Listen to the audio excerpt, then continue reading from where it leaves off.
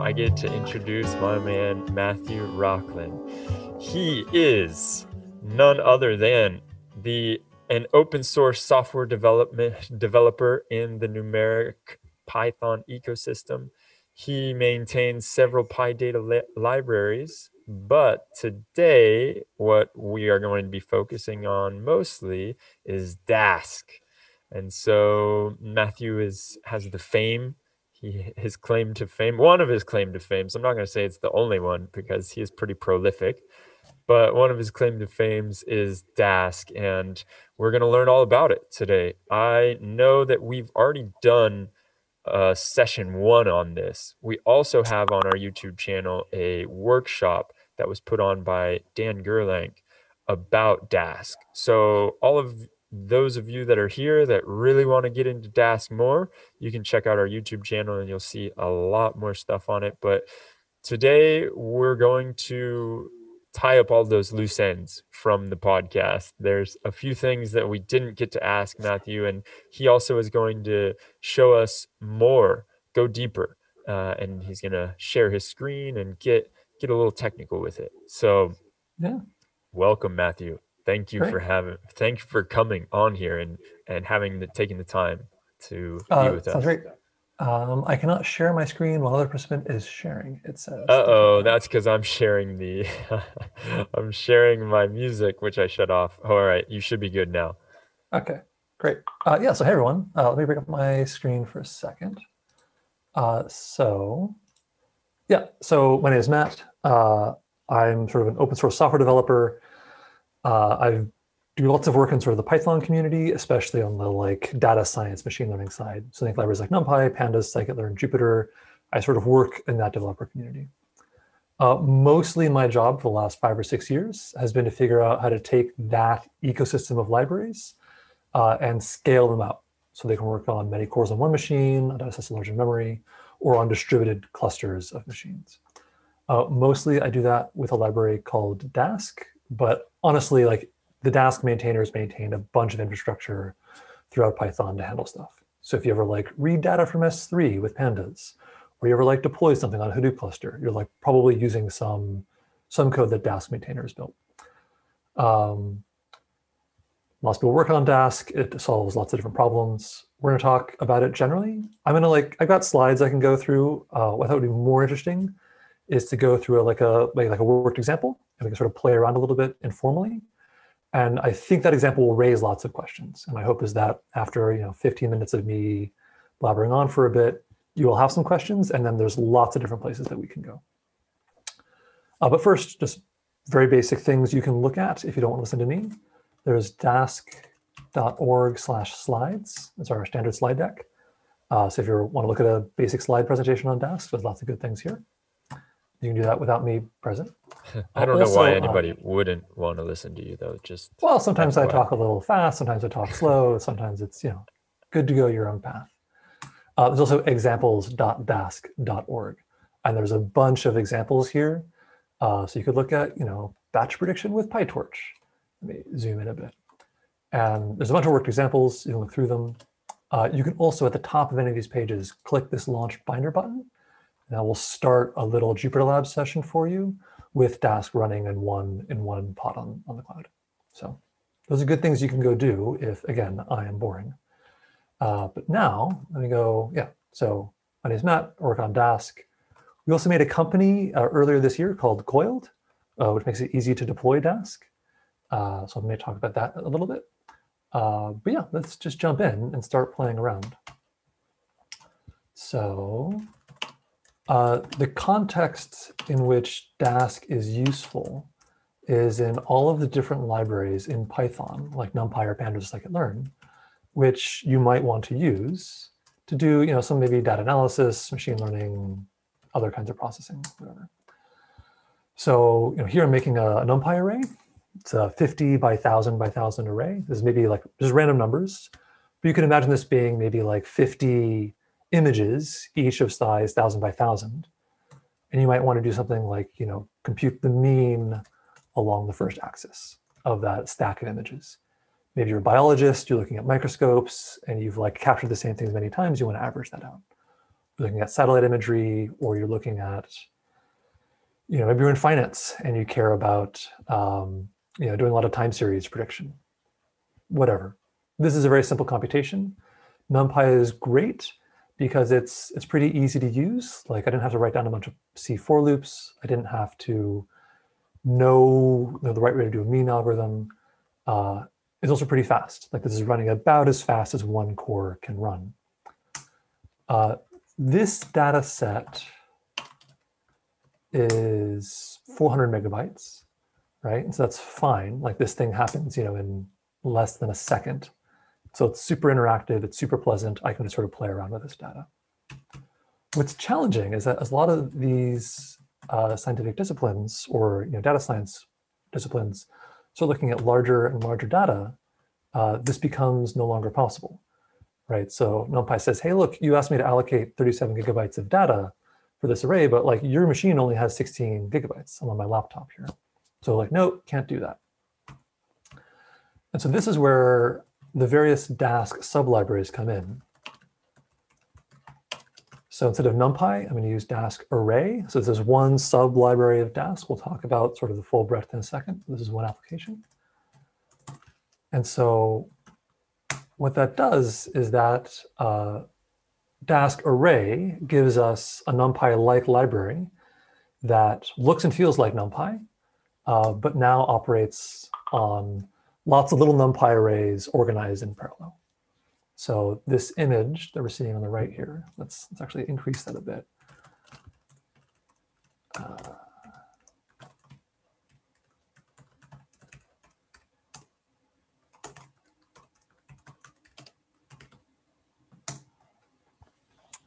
Yeah, so what we're seeing on the right here is a depiction of our array. So our array has size 5,000 by 1,000 by 1,000.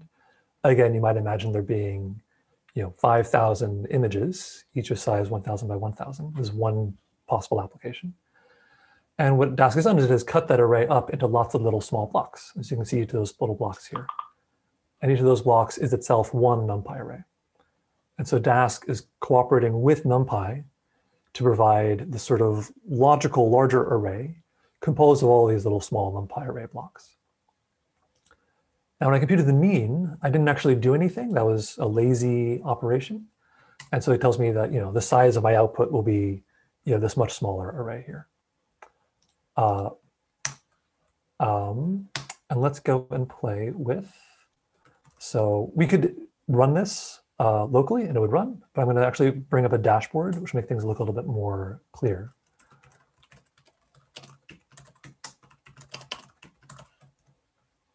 So I'm going to start a local cluster.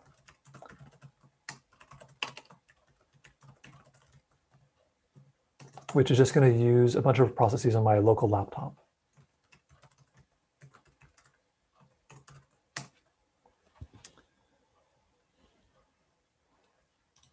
So that started up, it looks like 4 processes. Each process has 3 cores. And we're going to get a little representation of that on the right here.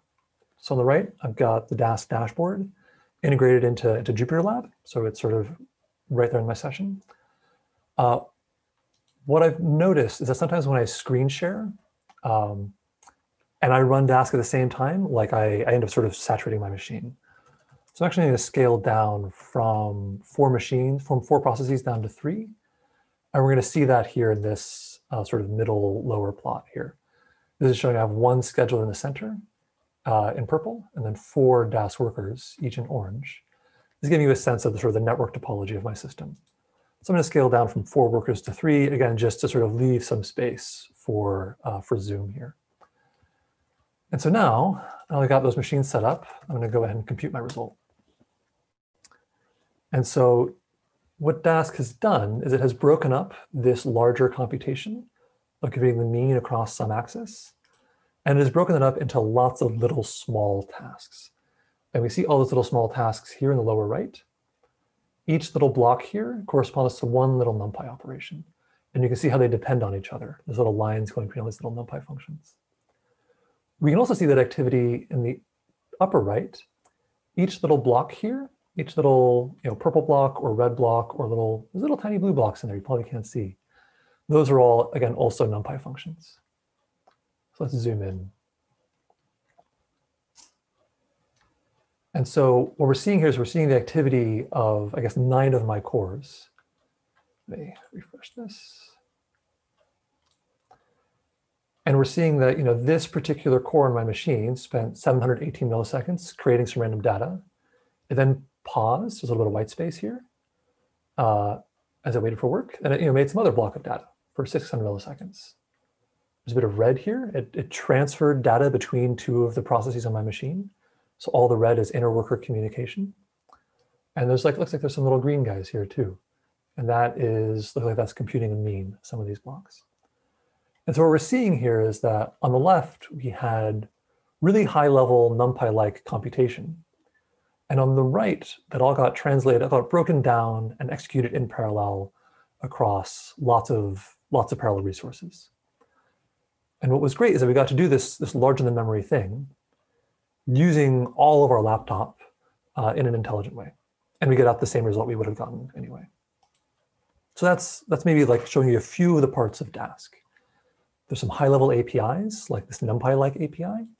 There's lots of other APIs for Pandas, for scikit-learn, for Prefect, for Xarray, for Rapids, for Snorkel, for lots of other libraries. We're just seeing one here. And on the right, we're seeing a little bit of a window into distributed execution. So let me bring up some more plots just for a second here. So we can see that we're managing 3 processes. They're all on localhost. Right, but we can see, if they're active or not active. As we scaled up or down, we could add more or less processes here. I'm actually going to do that now. I'm going to ask for some remote resources from the cloud, and that'll take about a minute for us to get these resources. But we're going to scale up this computation. You just unmuted, Demetrios. Do you have a question or comment? Yeah, I was, forgive the ignorance here. I wanted to ask about getting this Dask dashboard while we're waiting this minute. Can you explain how we can get that? Yeah, so whenever you are running a Dask cluster, Dask runs a dashboard by default. It is normally living at port 8787, and there's like a normal sort of like more web approach to it. So there's this is a more standard website, more standard dashboard. You can go through and look at lots of different kinds of plots that are available here. But what we found is that people so often had Jupyter on half their screen and the dashboard on the other half of the screen. And we worked with some of the Jupyter Lab developers to integrate the Dask dashboard directly into the Jupyter Lab environment, which actually just like provides like one seamless workspace, which is actually really, really pragmatic. I love this interface. This is why I use Jupyter Lab all the time, is having these things embedded. And it's cool because now rather than like having to use one of the layouts the Dask team arranges for you, you can make your own layout, and it's fun to look at. How my CPUs and my memory doing across my machine, and how do I, can I lay out just the right dashboard for myself? Yeah, that's so cool. The drag and drop that's amazing functionality. Yeah, and this is all Jupyter Lab, right? Yep. Dask did this with Jupyter Lab, but like other projects can do it too. A good example of this is NV Dashboard. When I went to NVIDIA, I was working at NVIDIA for a while, and they have all these metrics on their GPUs. And we said, hey, look, the Dask dashboard is great. Let's replicate that for GPUs as well. And so here's like a very similar system that uses a lot of the same underlying libraries. It uses Bokeh, which is like a server-side visualization library. And we integrated the same thing into Jupyter Lab, but now rather than showing Dask plots, it's showing you GPU memory, GPU utilization, the PCI Express bus transfer speeds, lots of things you actually want to see while you're running computations. It's super pragmatic. Nice. Well, I'm seeing a question here coming through in the chat from Will. He's asking, can you request resources directly from AWS, or do you need Collide? Yeah, it's a great question. Yeah, so I'm doing that with Coiled. Coiled, sorry. Which is what they're mentioning now. But there's lots of ways of deploying Dask. So let's go to the Dask docs, docs.dask.org, and to setup. And so there's a bunch of ways you can deploy Dask, right? So generally speaking, you don't interact with like raw hardware. There's always some intermediate resource manager in between you and that hardware. It might be something like Kubernetes, right? So there's like maybe like 3 different Kubernetes implementations on Dask right now, for better or for worse. Or it might be something like if you go to cloud, one of the things that we recommend is Dask Cloud Provider. It's probably the easiest way for an individual to get like a basic deployment on AWS. That'd be a good approach. Or again, you can use Amazon EMR and use the Dask Yarn integration, or you can use Amazon EKS and use the Kubernetes integration. Coiled is the easiest thing that, as someone who built or helped build all of those different systems, Coiled is definitely, I would say, the easiest one to use, and it has lots of things like security built in. But you definitely don't have to use it.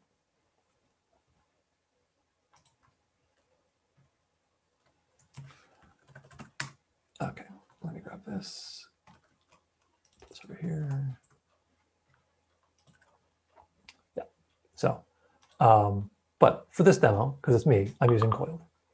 So I have asked for a bunch of machines. I've switched my dashboard over from, instead of being at localhost, it's now pointing to this cluster of machines on the cloud. So we can see now, rather than looking at localhost, I've got 4 machines, each with 4 threads. I'm actually going to scale that up to maybe 10 machines. And again, that'll take a minute or so for those machines to show up. That's kind of the response time we expect from AWS. So about a minute, we'll have not 4, but 10. But in the meantime, we can start looking at a different API. We'll go and read a bunch of data from Amazon S3. So here I'm using the Pandas Dask integration rather than the NumPy integration. And we're reading some data from S3. We're specifying some data types for some of the columns that are there. And what Dask is doing is it is breaking up that larger data set. I think it's like 20 gigs on disk, maybe 60 gigs in RAM, bringing up lots of different pieces. And then it is calling the pandas read CSV function, all those pieces. Then we might do something like compute, some normal pandas-like computation. So we'll get that running. And again, you can see how Dask broke that down in the lower right in this task graph. You can see the activity happening in all these cores. And you can see the progress happening over time. And what I expect to happen is that in 20, 30 seconds, all those machines that we requested will show up, and we'll actually see this accelerate quite a bit. But this is really cool because we are, we could start on our laptop. I'm operating just from my laptop. We could start with pandas. We could scale out to a local Dask cluster, use all the resources on my machine. And we want to, we can scale out to the cloud and read cloud data efficiently. We can write to cloud resources quickly, all in sort of the comfort of our existing interface. So Dask is really designed to help with this sort of scaling of these sort of native Python experiences. Oh, looks like the new machines are coming on. Right, so here were 4 original machines, then we got sort of 6 more, and now everything's moving a bit faster. So that's Dask generally. I want to highlight a few things that just happened, which might, I think, raise some questions, raise some interesting concerns. So first, I mentioned there's sort of the API side of Dask. If you're familiar with pandas, you would normally do like the pandas read CSV function, and you might not have this there, but otherwise everything would be the same. We talked about asking for resources, and there was the great question of hey, how do I get resources on AWS? What's the right way to do that? Coiled is one way, but there's lots of other ways. We're seeing here a warning, right? We're seeing that Dask is saying, hey, look, I noticed that on your client code, you've got Dask version 2.28, but on the cloud, on the scheduler, you've got Dask version 2.29. Everything's probably okay, but you might want to be aware that you have mismatched versions going around. That raises a really good question of how do we manage the software stack between our local machine, the cloud, all the different machines we have running on the cloud. How do we make those things match? How do we build some robustness and some flexibility into that to make sure that they're okay? There are things like, if we go look at the client here, We look at the address is a TLS address, so we have to be secure. I'm moving data from my laptop, where I might have really secure data that I care about, out to the cloud. How do I make sure that that connection is secure end to end? There are questions like, this data, you actually need to be authenticated on AWS to read. How is it that the machines that I have on AWS, how do they have my credentials, right? How do I generate secure tokens? How do I ship them across the internet safely so that Dask in the cloud has the same permissions as I do locally on my machine? And there's lots of other interesting questions. How much does this cost is maybe another question. I'm going to go to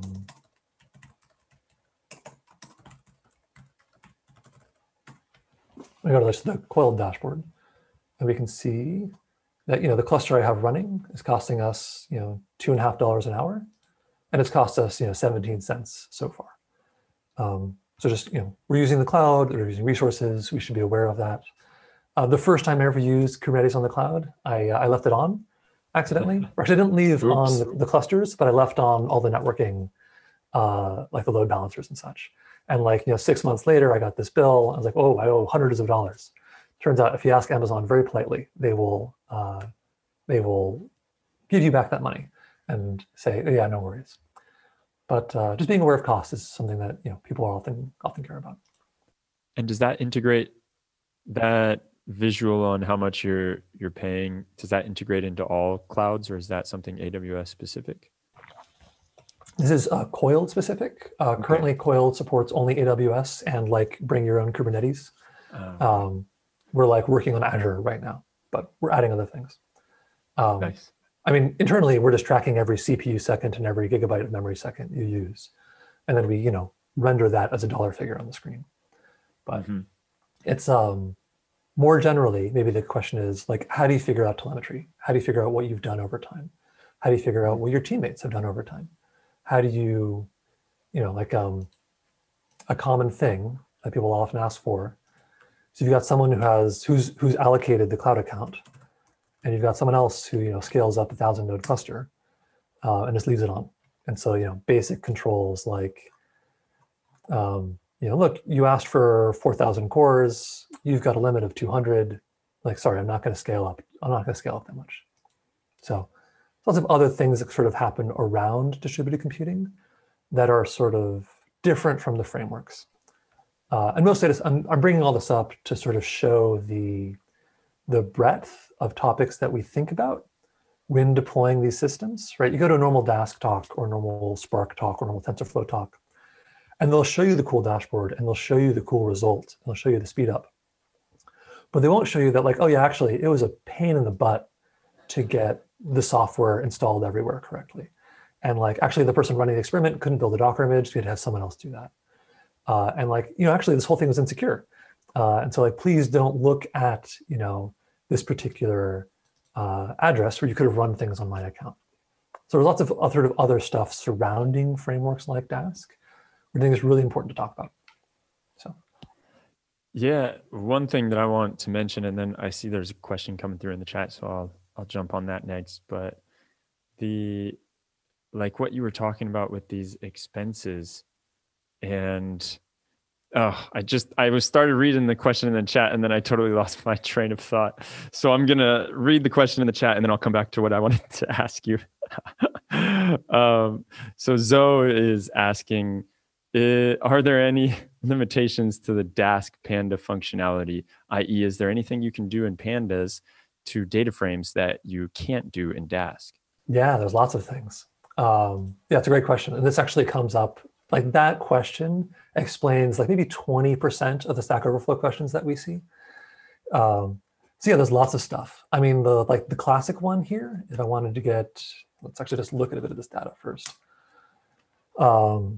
Right, so if I wanted to get let's say the passenger count, we can get the sum pretty easily. See how many passengers rode cabs in New York City. So it looks like there's 130 million people rode a cab, but you couldn't get the median, right? There's no median function in Dask because actually like parallel medians are really hard, it turns out, to compute. So lots of algorithms that just like are hard to do in parallel, and just Dask doesn't implement them. But we will implement things like approximate quantiles, which is maybe like a good sort of parallel variant of that algorithm. Another good example, a lot of people who use pandas will like iterate over every row in a pandas data frame, right? So for row in df dot iter rows. I think we actually do support this, but we shouldn't. Like a lot of operations that are like this really don't make sense. You should not sort of operate element by element. Maybe a better example of that is people will do things like iloc of 0, 0, and they'll change a value. Right, so you don't want to like change an element of a Dask data frame in the same way you would want to change an element of a pandas data frame. And a lot of these things make sense when you think about it. Like if you've got a billion rows, you don't want to iterate over them and like change them row by row. That's super, super slow. We sort of push you into more parallel friendly algorithms. But generally speaking, like Dask data frame supports almost everything of what you would do with the pandas API, assuming you're using sort of pandas operations and not sort of intermixing Python for loops with pandas. I would say a different question is it always faster? And no. I think the big thing that trips people up is that there's a different performance profile, right? So bulk operations seem to be a lot faster, but like sorting might actually be a lot slower because it's really hard to sort in a distributed way. So there's like a different, I think, performance profile people need to start learning about. So I can't really remember my question, so I'm going to just default to the questions coming through in the chat. But it was around something about the cost and not putting your toys away and then leaving it on, and like you were talking about it when you go to Spark Summit or you go and see a talk on Dask and how it's like, oh yeah, it's so easy. Here, check this out, and then they don't talk about these other pieces of the puzzle, like how much it cost or how difficult it was to get these consistencies. But whatever, it went away, and now I've got Will asking in the chat, do you do auto scaling or turn on and off clusters automatically? And my question was it was born again. But first, let's ask Will's. So it was along the lines of Will's. Yeah. So do you do auto scaling, turn on and off clusters automatically in an easy way? Yeah. So there's like a few different things you could mean there. So yes, Dask supports what we're going to call adaptive scaling. So let me bring that up for a second. Right, so in my example, I said like scale 10, and I asked for 10 machines. But you could also imagine like maybe Dask should just figure that out, right? If we're attached to the cloud, if we can ask for as many resources as we want, I've already given my computation to Dask. Dask has an expectation of how long the thing is going to take. Maybe Dask can make that choice for me, right? And as important as it is to scale up, it's as important, maybe more important, to scale back down. Like right now, while I'm talking, I don't need those machines, right? Like I could scale those down, I could give them back to Amazon, and Amazon could stop charging me. And so this adaptivity ends up being really important if you care about the ability to burst. And a lot of data science machine learning workloads are really bursty, right? We like do a bunch of work for 5 minutes, then we stare at a plot for an hour. And having our deployment match that behavior by default ends up being really important. So yeah, Dask supports adaptive deployments. You provide things like minimums and maximums. I think that where this ends up being challenging is in how quickly we can get new resources, right? So like I'm hesitant to turn on adaptive scaling for our cluster because like AWS with the technologies that I've chosen has a response time about a minute. And so like I'm giving a demo for you, I'll like hit compute and then we'll wait a minute. Like Dask will say, great, you need 15 workers. We'll wait a minute. Those 15 will show up. It'll do the computation really fast. And then those workers will go away. But like that minute scale up time ends up being fine for data engineering workloads or non-interactive workloads, but ends up being a little bit of a challenge for interactive things. So that's one thing you could mean by adaptivity. The other you could mean is, usually we sort of Dask talks to Kubernetes then talks to some AWS resource manager. which then auto scales out. That has a response time about 5 minutes usually. So there's maybe two levels of adaptivity: Dask asking for things, and then Kubernetes asking for things. In the way we've done it with Coiled, we're actually not using Kubernetes. We're using Amazon ECS, which is sort of a more native AWS system. So we don't have that intermediate stage. We're just asking AWS directly for machines, and there's not sort of an intermediate layer. But hopefully that answers the question. If not, please follow up. Yeah, that's fascinating. That is definitely cool. And so it reminded me, thanks, Will, he jotted my memory and reminded me of what I wanted to ask on this idea that you were talking about of like a fail safe and making sure that you can't just ask for thousands and thousands of computers and how that works. And if you can go into a bit more detail on that, because I know that I guess you have to just have some pop-up box that says, "Are you sure about this?" Or what does it look like? Well, I mean, we saw what it looked like in the notebook. It looked like a Python exception. So that's how we, right. So most people don't start clusters through the web interface. Most people start Coiled clusters just inside of their Python workflow, right? It could be in a script, it could be in a notebook, it could be in some automated job somewhere. And so we sort of meet them where they are, and that's again a Python exception. How that works in the backend, we just have like a database running. We have a list of users and a list of teams, and teams are associated to users, and there's limits associated to every user team combination. And there's admins who can control that, and there's billing that they can apply. And so, when you're running a system like Dask in a more enterprise setting or a more like group or larger group setting, you start needing a sort of a standard like web database backed web application that tracks everybody. And this actually is this is common. You see this for Databricks for Spark, or Amazon EMR for Spark. You see this for maybe Cloudera has things like this for Hadoop, sort of. So you need this sort of like other support management tooling.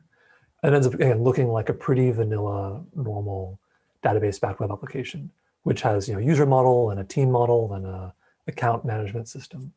And so that's what Coiled provides around Dask. I'll give a little bit of history here, maybe too. So if you look at the different ways of deploying Dask, one of them we don't hear about as much these days is high performance computers. So these tend to be like large, big iron computers, usually at universities or research institutes.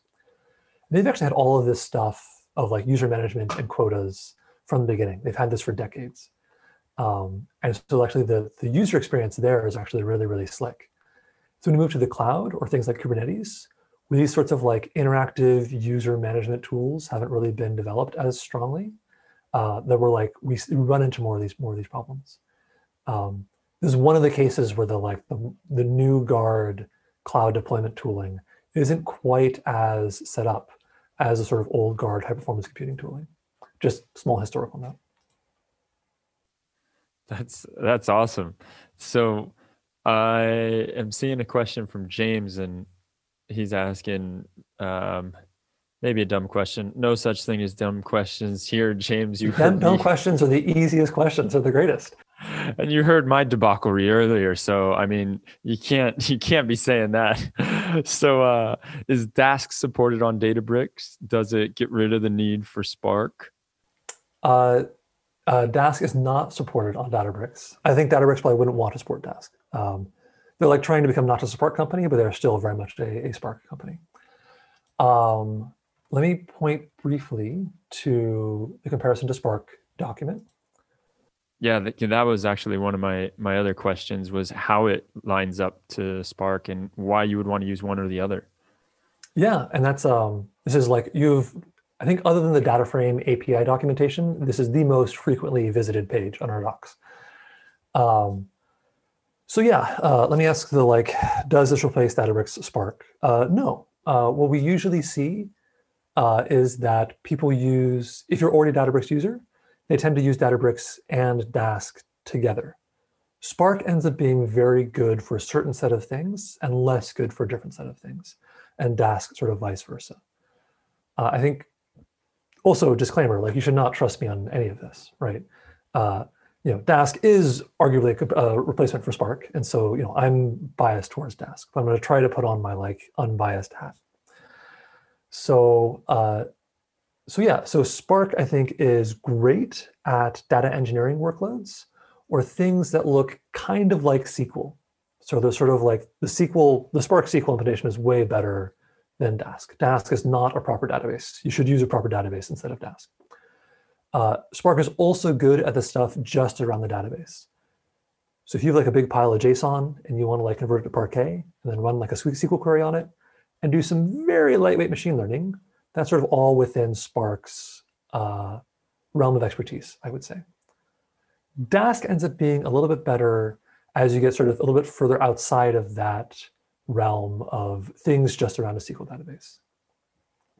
So what I mean by this is that Dask is a little bit more flexible. Let me bring up an example. Or we saw like with NumPy, like Dask supports NumPy, it supports pandas, it supports scikit-learn, it supports a bunch of other libraries that Spark really can't. Spark is a little bit more rigid internally. It's still fundamentally based on the MapReduce parallel programming model. It's like a nicer, slicker, faster version of Hadoop, but it is still fundamentally the same architecture under the hood. Dask, on the other hand, is a dynamic distributed task scheduler. So actually, I'm going to switch to slides just for a second. Because this will, I think, explain things decently well. Yeah, so when we use Dask, there's a high-level API, like kind of what we saw on our Jupyter Notebook. So what's here on the left? Dask translates that into a lower-level task graph, where every little square here is a Python function. So this graph might have thousands or millions of little boxes in it that Dask then needs to figure out how to run efficiently on parallel hardware.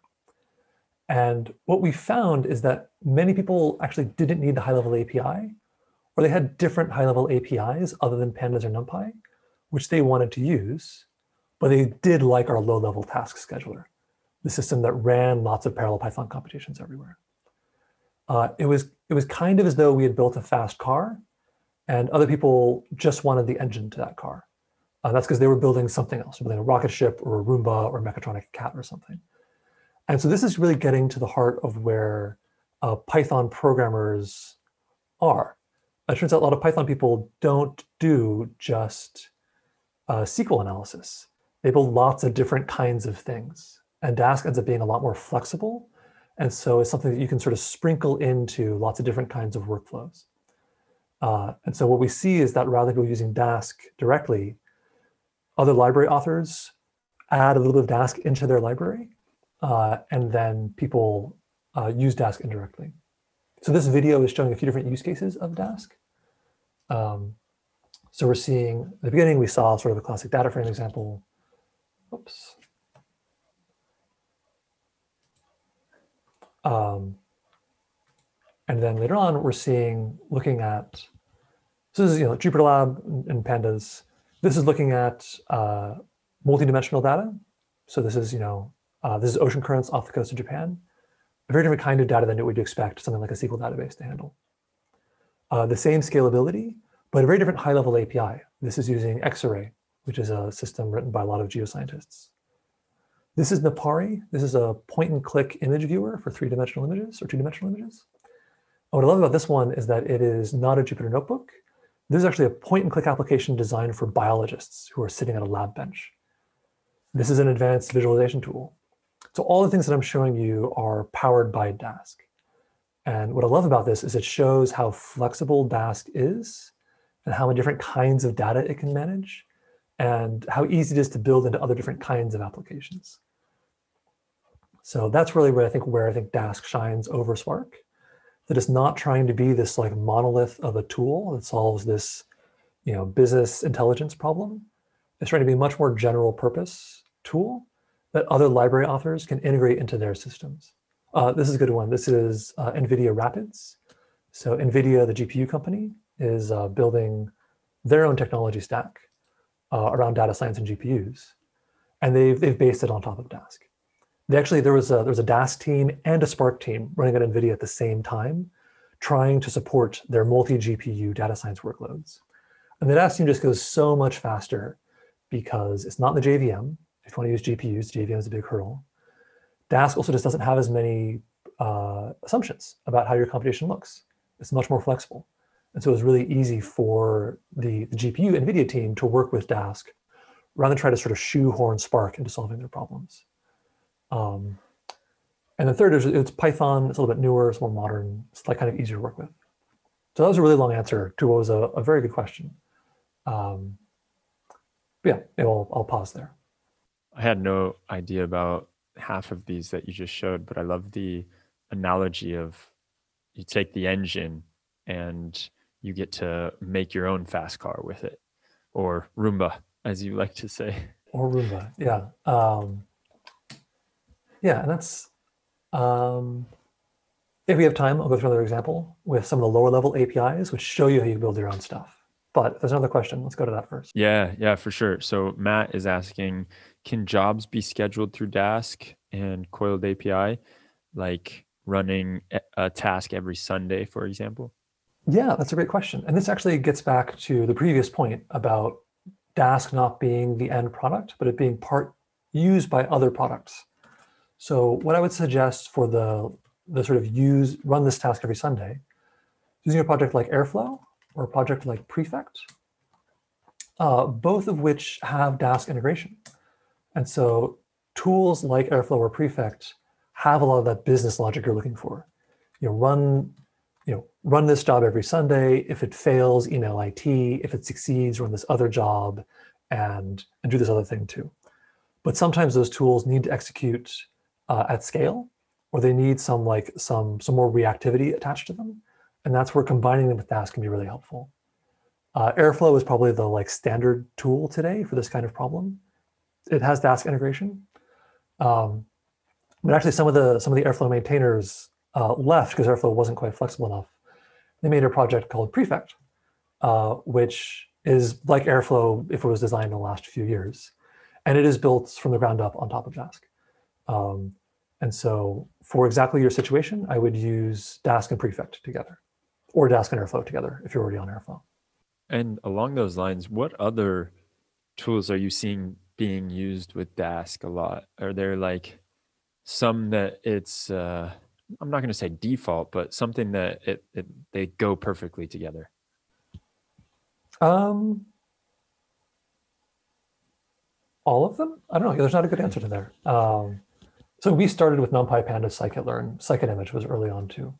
And that was kind of how we started. And that's where we expected things to stop. That was the original goal of Dask, parallelize those libraries.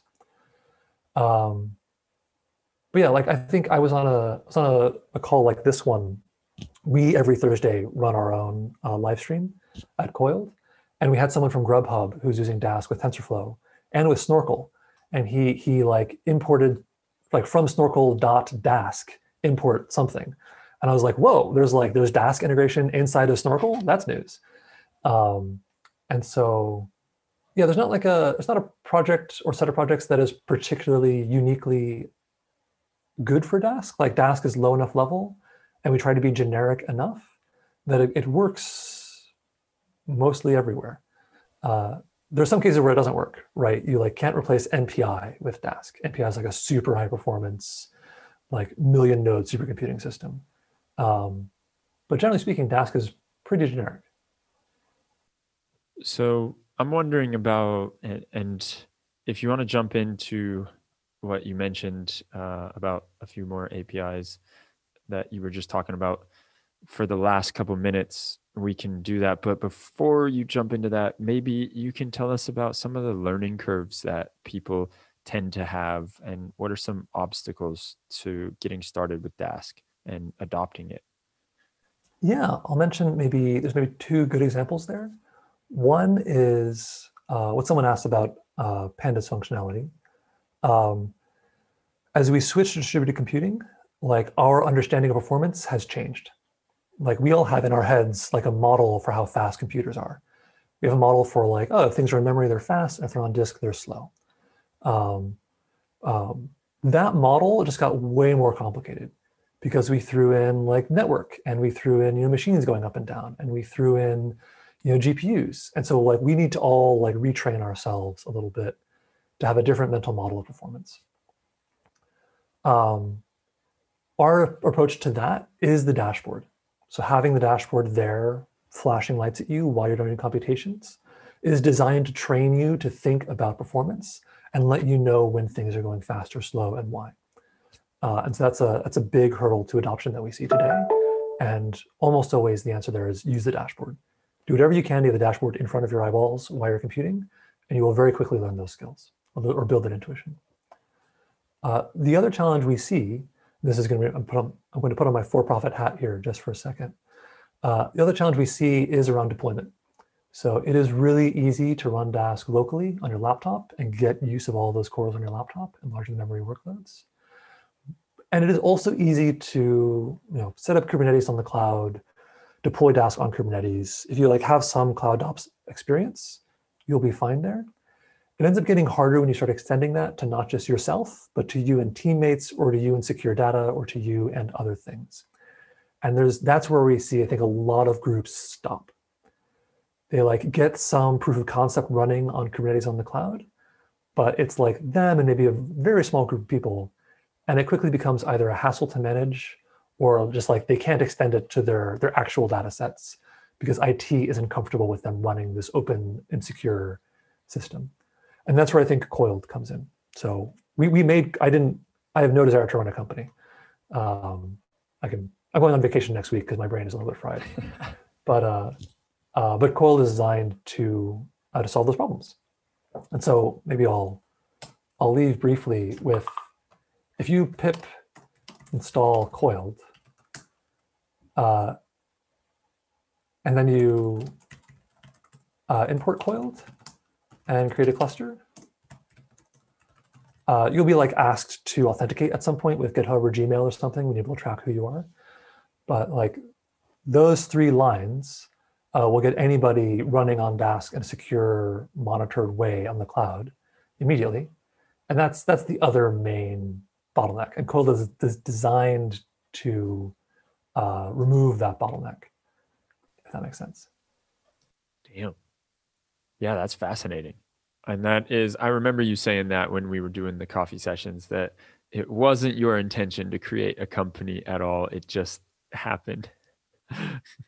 I went from being a programmer, which I love, to being a community maintainer. I spend most of my time on GitHub issues and meetings and trying to get companies involved and solve hard problems, a lot of social problems. And then recently, as making this company, we needed to make a company. There was no way we could get large companies to engage with us as an open source community. We needed to have some sort of for-profit entity that could engage with and wrestle with and sign legal documents with and be sued by large companies. Most importantly, be sued by. Yeah, no, it's amazing what you can get done if you are an entity that can be sued. But yeah, that's, I think, but the fact that this works, that you can pip install Coiled, import Coiled, create a cluster, and then have everything just run, that is a lot of work to make sure that is seamless. And there's a lot of things that people trip over in getting that to work well. And that's probably the other main barrier to adoption, which again, hopefully we are solving with Coiled. That's the purpose of Coiled. But yeah, unless there's other questions. There's one more question coming through, and I know we're getting short on time, so I'll ask it real quick. Can you give advice for where to store large real-time data with Dask? Generally, there are so many options of how to store and process data at scale. How should we get started building data pipelines with Dask? Yeah, it's a good question. Dask is a component of your pipeline, right? So Dask is not going to be the entire thing. You're going to use Dask along with pandas and along with the Facebook Profit Library or something, and along with some data store. And you got to figure out what that data store is. People use Parquet a bunch today. If you're looking at real-time data, maybe you need to have some sort of intermediate buffer there. That's an interesting question. I can't answer that question specifically without knowing a lot more about the context. And this maybe gets to a broader point about Dask. Dask is not the complete framework, right? Dask is going to be a part of your system. It's part of your system that's going to handle a lot of parallelism, but you're going to make a lot of other choices. Do you want to encode that data in flight in Arrow? Do you want to encode it in Avro? Do you want to store it in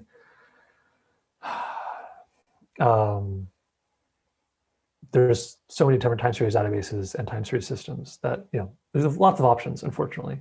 I can't solve that problem for you directly. I can tell you that whatever choices you work with, if those choices work well with Python, it is probably easy to have Dask solve a lot of that problem, but not the entire thing. Yeah, that's great. And that was kind of what I was trying to touch on earlier on the what you feel like goes together with Dask. And so those are some really important things to grapple with, right? As you're starting to set up your pipeline, how to line it up. And I think you phrased it perfectly when you said, yeah, it's not the whole thing. It's a piece of the puzzle, and there are many other choices that you're going to have to make, and those sadly might be very difficult choices. Yeah, and I think that actually leads back into this example a little bit. You should maybe think of Dask less like Spark and more like the threading module, or more like 0MQ. Dask is a system that you're going to couple with other things to handle parallel computation. So it's more general purpose. Let me run a quick example here. So I have a few Python functions that are really generic. Inc, double, add. They're sleeping for some random amount of time just to simulate work. But this might be, load some data from some time series source, maybe Kafka, right? Process that stuff in Kafka, and then do some accumulated average. They're doing a rolling mean. I can run them locally. And that takes some amount of time. Or I can submit these to run remotely. Oh, I think that, one second, let me grab. I think these pods might go down periodically. Let's see if this is still running or not. Yeah, great. I spent too much time talking. Yeah, I can run that remotely, or I can submit this Python function to run on my cluster somewhere. And what I get it back is I get a future. I get some sort of token leading to some remote result. This ran asynchronously, and so when I first got this result, it was pending because I hadn't finished yet. But if I look at that again, we see that it's finished, and there's some integer living on some remote machine somewhere, and this future object is a pointer to that remote data. And so my local session and my remote workers are talking constantly to each other, keeping each other up to date about what's happening. If I want to, I can then bring that result back. And so this is a very simple example, which shows that I can run a Python function on some remote machine. So this is like the lowest level element that Dask would handle. Dask also handles things like dependencies. So we're calling inc, calling double, calling add, and let's pull the graph plot. And we can see that there's a dependence relationship between them. So this line of code encodes a dependency, and we're seeing that same dependency mimicked here with inc, double, and add. And what's fun is I can do that hundreds of times. So I can submit thousands of tasks per second to Dask, and Dask will manage dependencies between them. It will manage failover, et cetera. We're going to scale that up because I want this to run faster. Notice I've got 2 minutes left. So we're going to ask not for one machine, but for 10 machines. This is again where we scale up and we get that parallelism. But this computation is not a big pandas computation. It's not a big NumPy computation. I am manually determining exactly which Python function to run and their dependencies. And because of that, I can build actually relatively complicated algorithms with normal Python code. And so here we've got some sort of like a tree reduction. You can see the sort of tree structure falling out.